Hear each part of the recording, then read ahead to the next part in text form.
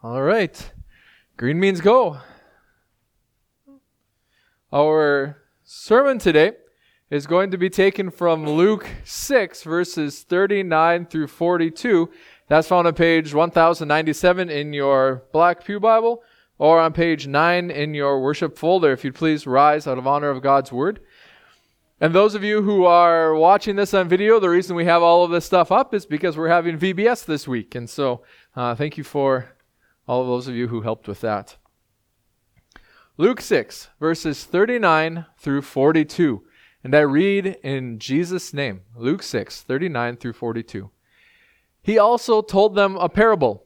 Can a blind man lead a blind man? Will they not both fall into a pit?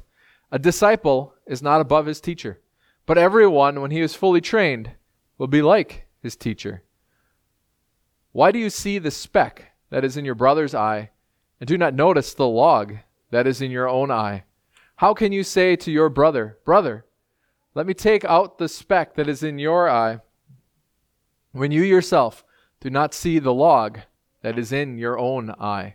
You hypocrite, first take the log out of your own eye, and then you will see clearly to take the speck that is in your brother's eye, to take out the speck that is in your brother's eye.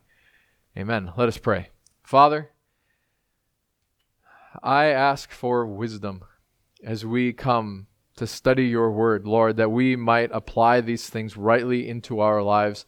Lord, that your Holy Spirit would come to us, enabling us to apply these things rightly into our lives, for we need these truths, Lord, and we pray that you would bless them to us. We thank you for them. In Jesus' name, amen. You may be seated.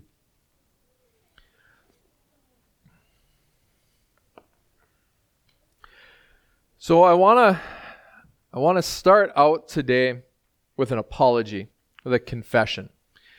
And it has been brought to my attention through various means that I am not the pastor that I could be. How about that? We'll just start with that. And that there needs to be better communication. And so I will acknowledge that. I haven't done as good of a job communicating as pastor to the congregation the things that are going on in this congregation as I ought. I have not done as good of a job of leading the congregation. In the dichotomy between decentralized command and micromanaging, I have moved too far towards decentralized command and not taken the helm as I ought. And so I apologize. There hadn't been any problems with the way that I'd done it, and then we started to see problems come about, and chaos started to come in, and so I apologize. I have to move with my leadership style. And so I ask for your patience as I strive to do that, strive to be a better leader of Hosanna. Because as pastor, this is my calling. And as I was praying about the stuff going on in Hosanna, all of the things happening, good things happening, not good things happening, it struck me that I am the leader of Hosanna. Christ is leader above me, but I am called to be the spiritual leader here in this world. I am his representative. And so I need to be submissive to him and be wise towards all of you.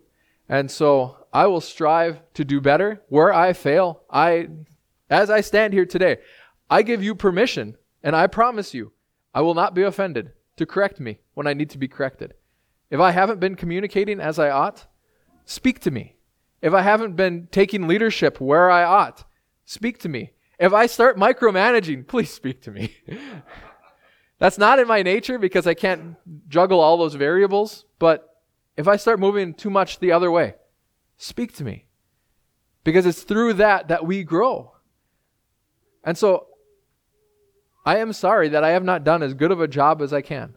And I thank those of you who have brought it to my attention. Because I have room to grow by the grace of God. And by the grace of God, we can grow. And we can become more united, and we can become more for the sake of the kingdom of God. Because that's what the purpose of all of this is, right? We're not here to grow Hosanna. We're here to grow the kingdom of God. How does that happen? Well, it starts with me. And so I find it funny that this is happening with this sermon. It's like, okay, God, what are you doing? blind. He also told them a parable. Can a blind man lead a blind man? Will they not both fall into a pit? So, how do we know what to do? So this is important because we've all been taught somewhere along the line how to interact with this world, how to interact with other people, how to interact with ourselves, how to interact with our emotions and our intellect and our will, how to interact with God. We've all been taught to do this. The problem is, how do we know that what we're doing is right? How can we know in an absolute sense? We can't. We can't know in an absolute sense by ourselves through our own observations, because what is God telling us here? You in and of yourself, me in and of myself, I am blind. This is who I am. I am one who is blind. I don't understand this world and all of its complexities. How many of you can say that you understand all of the complexities of this world? I can't even say I can understand my wife. We've been married for 12 years. I got it right. This is the most intimate relationship I've ever had. And I can't say that I understand the ways of my wife and how to properly interact with her. I just actually insulted her earlier this week. Really, and thankfully she was kind enough to forgive me, but I don't know how to interact with this world. And so who am I then to say, Dale, this is how you've got to do it? Who am I to say, Kevin, this is how you've got to do it? Because of my own observations, this is what I've seen. This is what philosophers have been trying to do for centuries, trying to figure out how to interact with this world. Do you know what? None of them have ever gotten it all right. They might have gotten little portions, but that's by the grace of God. That's called common grace. So we need correction. But, correction from each other isn't enough. Because, believe it or not, the people of this world, do they see? Do the other people of this world see too? If I can stand here and say, you know what? I am, by my very nature, blind. Can I then go to Gene and say, hey, but Gene can see. Gene understands all of this stuff. Gene understands everything. Just ask Cheryl. No, not quite. He understands Cheryl. Oh, yeah.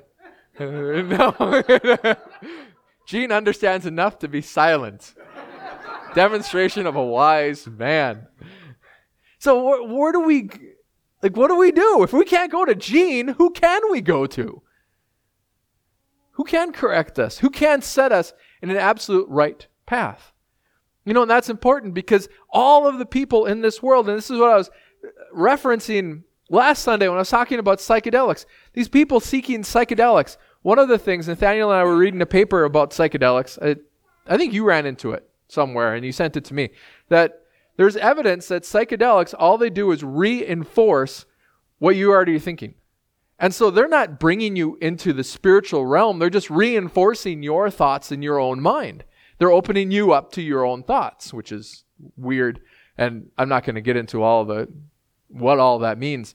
But we in this world are all stuck in a world of blind people. So what do we need? We need revelation.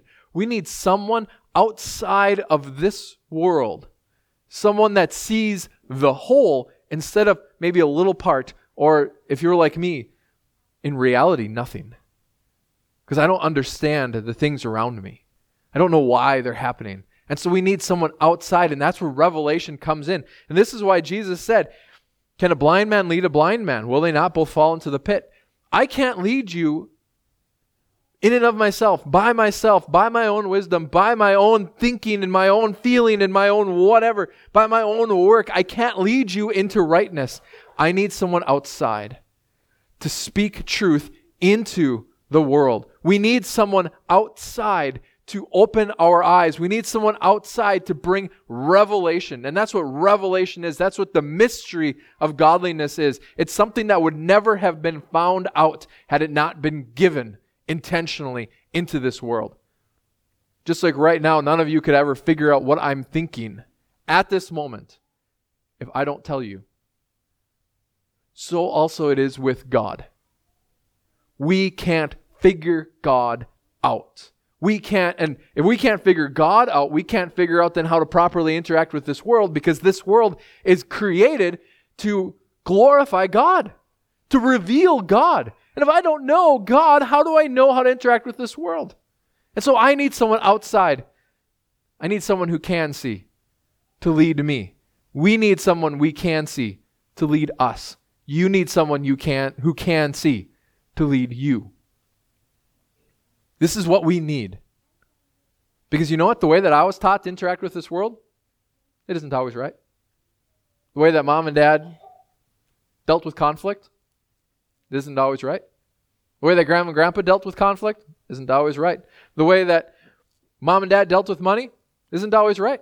The way that mom and dad treated their land isn't always right. I can't think of any places where I'd really pick on them being wrong in the land thing, but it isn't always right. How do I know? We need God to reveal these truths to us, because those truths actually affect the whole of our world. Does that make sense? This is who we are, and so what pride can we take? How can I say, well, I figured this out? No. If you actually know something, it's been revealed to you by heaven. Otherwise, you're probably wrong. Sorry. It's like, well, it's worked, but it won't always work. It won't work in every situation. You don't really know it. Any questions? This is who we are. We need to stop and we need to take assessment of that. Who am I? What do I need? I need a teacher.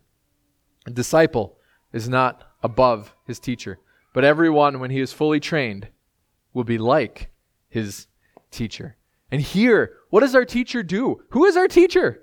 Who is the one who has come into this world? That's what John 1:1 is talking about. For the Word became flesh and dwelt among us. The truth about what's inside of God, that's the Logos. The truth of what God thinks, how God interacts with this world, how God wants this world to interact with him.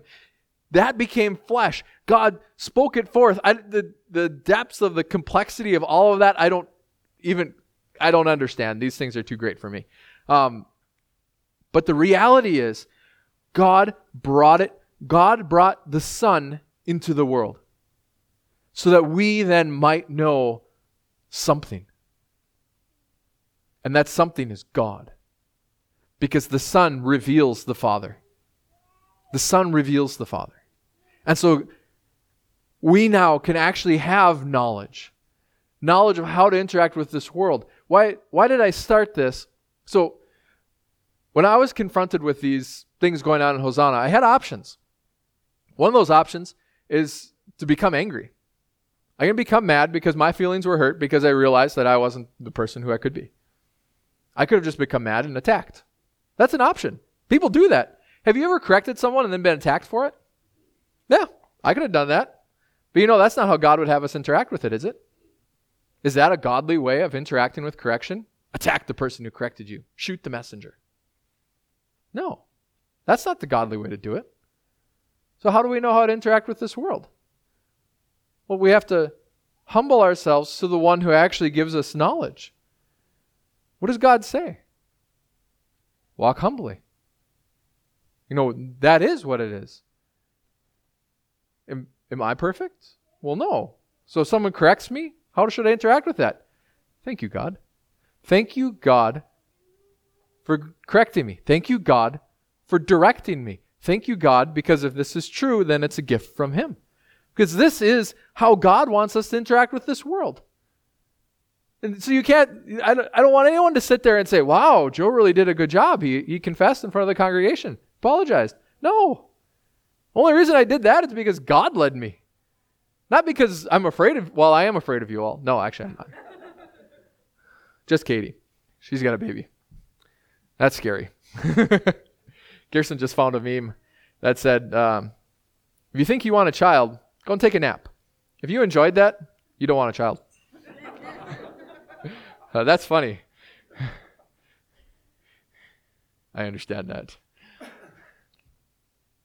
But it's my arrogance that would say, this is me. I have walked rightly. Or it's my arrogance that says, this is what God says. This is what Jesus has revealed. But I'm not going to do that. I'm going to do it my way. I'm going to do it the way my parents taught me. You know, that's arrogance too. That's saying that my parents are wiser than God. Well, my parents never dealt with their problems. They always hid them. So I'm not going to deal with my problems. I'm going to hide them. What is that? That's arrogance. God, my parents are smarter than you. I'm thankful I'm from them and not from you. Because that's what that is. Is that right? Is that righteous? Is that holy? No, that's arrogance. No, we can't rise above our teacher when our teacher is God. You know, some of you might have become smarter than like your math teachers or your English teachers, although I can't say that I ever rose to any of those levels. But when it comes to this, our teacher as to how to interact with this world, it is pure, undefiled arrogance when we say, God, I'm going to follow my way instead of your way. Well, you mean I have to love my wife? I can't just expect her to serve me? That's arrogance. Well, I have to be submissive to my husband? I can't just expect him to serve me? Well, that's arrogance. This is arrogance. God, I'm not going to follow your way. My way's better. That's arrogance. That's saying I'm above my teacher. I know better. What's the highest thing that we could ever be? Likeness. We can't rise above our teacher, so what do? We strive to become like him. This is sanctification. It's to become like Christ, to look like Christ. The Eastern Orthodox call it deification. Struggle with that word in modern English, but whatever. You know, it's to look like Jesus in the way that we interact with this world, and the way we interact with each other, and the way we interact with the Father, that we would be like Christ. Think about that. This is what we're called to. This is the highest good that we could ever achieve, is likeness to Jesus. It's not self-adulation. It's not the knowledge of self or the self-aggrandizement or what's that other self-realization. Self-realization is not the highest we can ever achieve. Christ's realization is the highest we could ever achieve in every layer of our lives. When it comes to the way we interact with our employers, our employees, our spouses, our children, our neighbors, ourselves, our land, our homes. How would Christ have me deal with these things? What would Christ do in this situation? How would he have me live this out? That is the highest good. How would Jesus have me interact with these emotions? How would Jesus interact with these emotions? You think Jesus would become bitter and frustrated with people? No, he loved them. You know, that's important. You think Jesus would be worried about what's going on in our government? I doubt it. I think he'd pray for him. I doubt he would sit there and worry. How would Jesus have me interact with this? How would Jesus interact with this? When you are fully trained at the top of what you can be, what are you going to look like? You'll look like Jesus.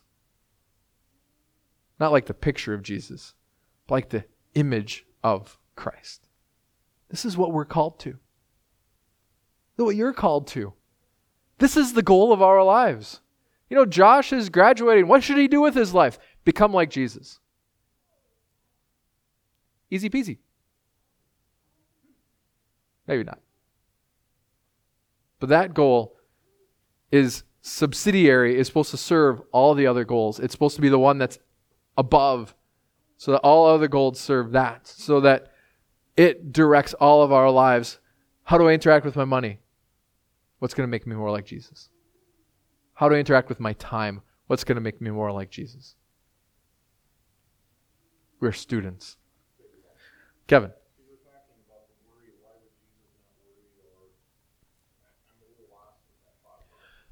Well, would Jesus be worried about what's going? Would he allow that worry to exist in him? So, good question. Emotions. How many of you have emotions? Any of you? I have emotions. How many of you love interacting with your emotions? No, I don't either. Levi does. I'm glad Levi does. Some people love interacting with other people's emotions, but don't love interacting with their own. So worry. What do I mean by worry? So that's usually the way that we would define worry is fear, a low-level fear. Usually by the time it rises to anxiety, it kind of is fear that controls our lives. But worry is a low-level fear that we live in. But instead, so that fear could be legitimate. Like, I'm afraid that our country is falling apart. Yeah, I have that fear. That fear is there. Do I live in that fear? No, because that fear tells me that there is a potential bad. There's a potential that I don't know how to interact with. I can't say that it would be bad or good because I don't know the future. But a potential that would be difficult at very least, that's out there. So what do I do with that fear? Do I just sit there and twiddle my thumbs and hope it never comes? No. We take that fear and we say, thank you, God, for revealing to me that there's a potential here that I don't really want to deal with. I'm going to start praying about this. And then, knowing that that's fear, I'm going to pray that God would grant me the strength, no matter what happens, to walk through it. I'm going to pray that God wouldn't allow, if it's His will, that God wouldn't allow our country to fall apart. I do pray for that. I pray that God would bring unity back into our nation. I pray for that because I need to take that fear and do something with it. And since I do not have the capability to go to Washington and knock some heads together and hopefully knock sense into them, I don't have that capability. Physically I might, but I would be arrested. So what do? I take it and I bring it to God because God has power over these things. And then not only that, I ask the question, so then what do I need to be? How should I change in light of that? Well, the best thing when we exist in chaos, when chaos comes, the best thing that we can do for ourselves is to be resilient. All right, I'm going to build my friendships. I'm going to build the people around me. I'm going to make sure that I'm not in debt. I'm going to strive to be resilient in all areas of my life. And so I'm going to build my relationship with God. I'm going to build my relationship with all of you because I'm afraid that our greater relationships are going to fall apart. So what are we going to need? Local relationships. So if I have fear, if I have worry, do something about it instead of just living in it. If I have anger, I deal with it early instead of letting it build up. And then I ask myself the question, why did I become angry with that person instead of being patient with that person? Because our emotions are teaching us things about inside of us. They're speaking forth what's inside. And so emotions are hard to deal with because we don't often want to know what's inside. Does that make sense? Any other questions? I don't want to go through all of the emotions. But all our emotions are given to us for a reason. It's just like, so if we think about our lives in terms of, the rational, intellectual, intentional, and then the emotional, reactive, and pattern-based, the reactive would be like the wife, and the intentional is supposed to be like the husband. That's the masculine and the feminine. And so as a husband, if I spend all of my time ignoring my wife, does that make for a healthy marriage? At least she won't like it. And she'll make sure I don't like it.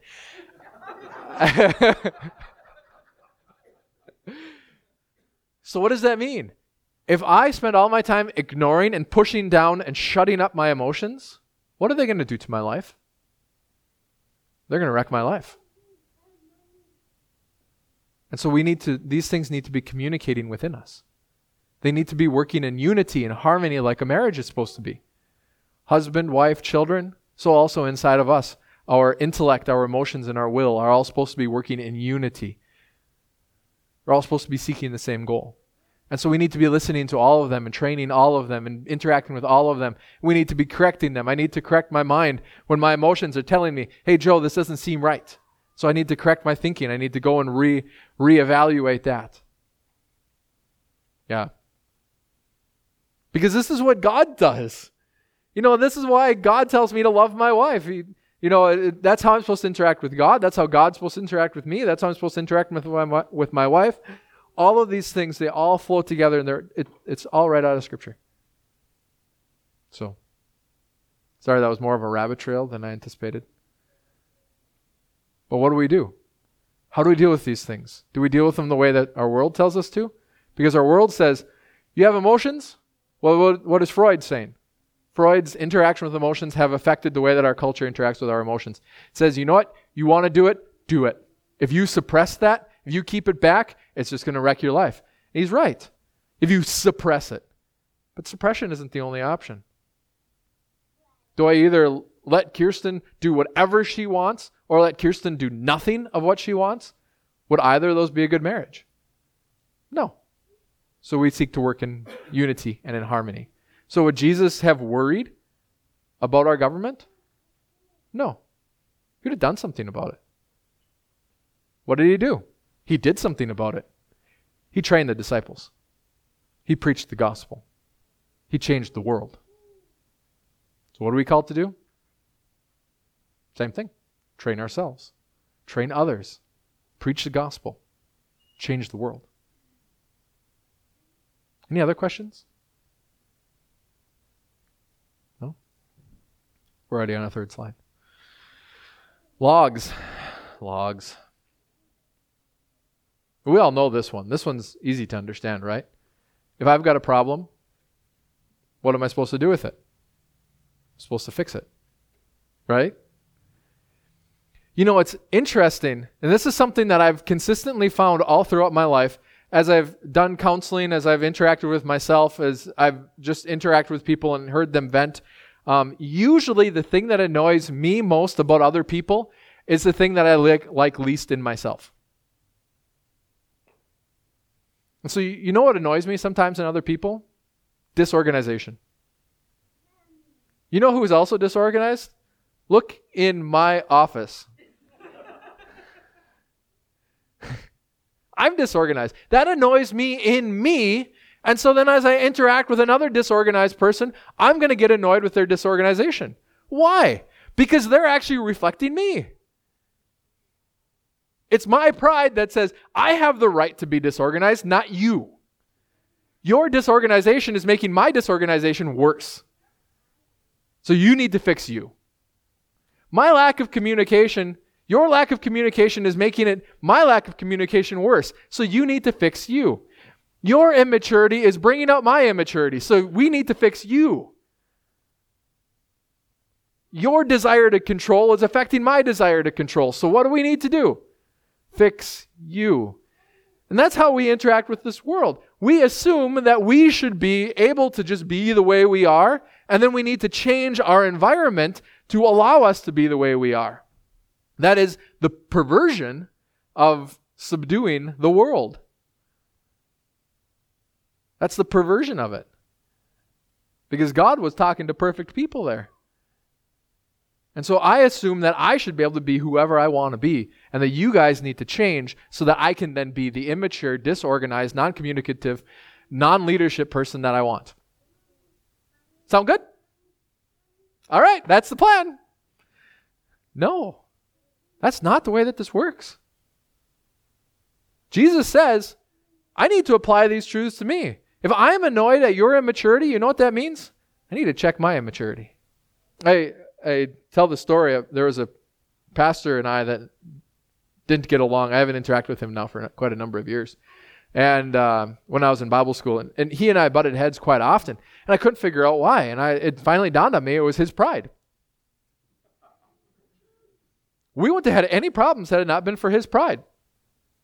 Then later it dawned on me we wouldn't have had any problem. His pride would not have been a problem if it wasn't for my pride. So his pride interacted with my pride, and that didn't work out very well.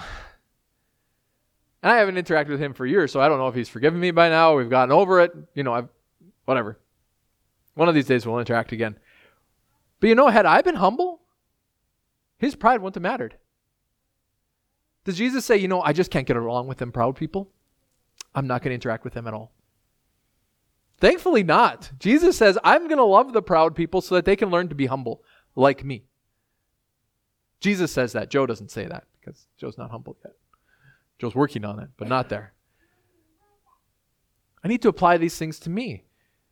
If I'm irritated at someone else's desire to control, what does that mean? I need to learn to let go.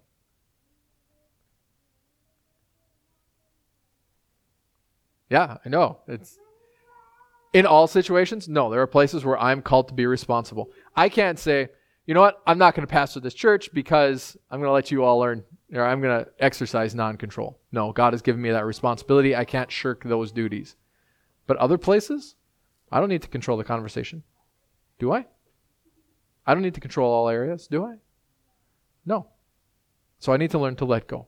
Things aren't going my way. I need to learn to be flexible. I need to learn to change. I need to humble myself before I can teach anyone else. And I need to then walk in these things. I need to walk in those ways. I need to know how this works. How has God called me to do this? What does that look like when I apply it into my life? What does communication look like when I apply it into my life? If I can't do that as God would have me do it, how could I teach anybody else to do it? How could I guide them in it? But once I can learn how to apply this stuff into my life, then I can say, you know what, Anton, here's a good way to do communication. Here's a good way to do leadership.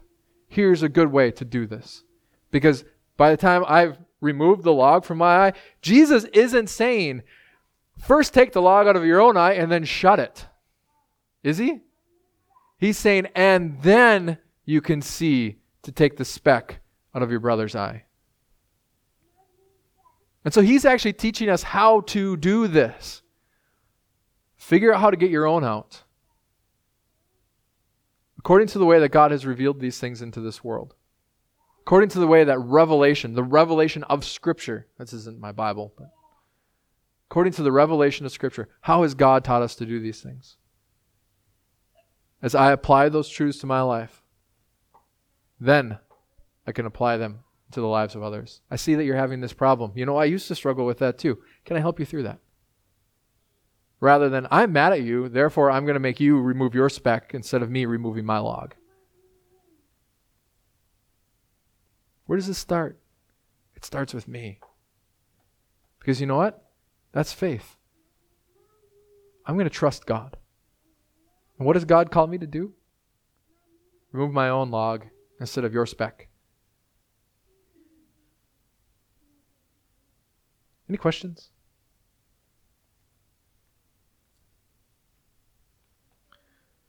So as I was laying in bed this morning, God woke me up at about 5:30. It was not me. I did not want to be awake then.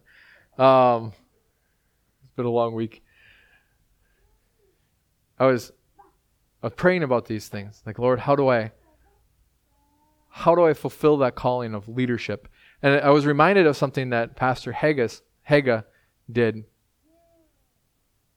I'm forgetting his name. He was the dean of the Bible camp that I was at. And he led the people in prayer.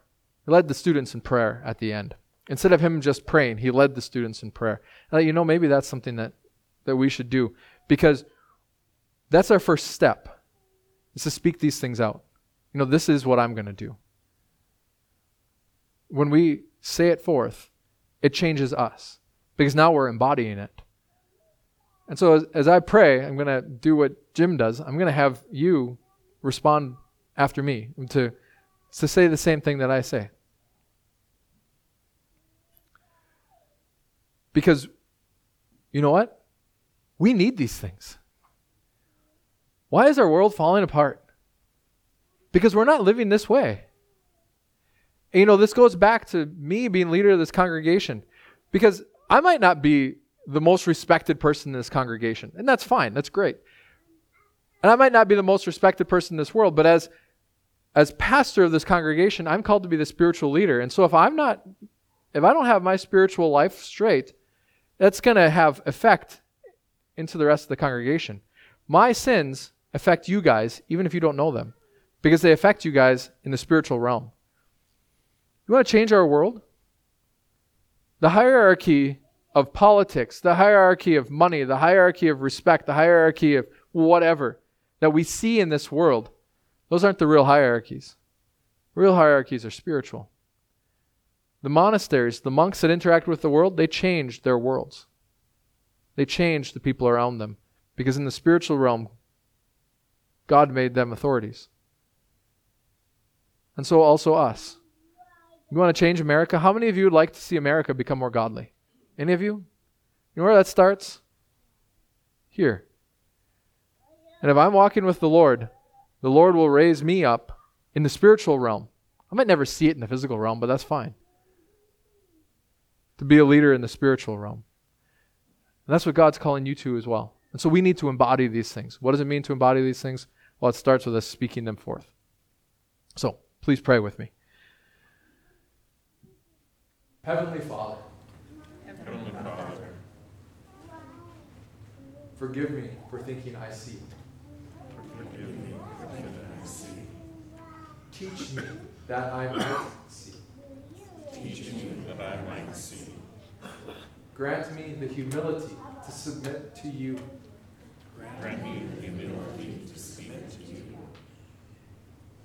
Grant me the humility to apply forgiveness to my life.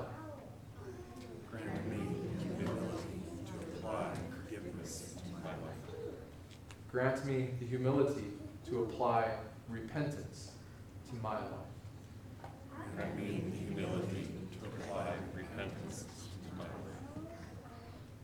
That I might teach others. That I might live them out. That you might be glorified.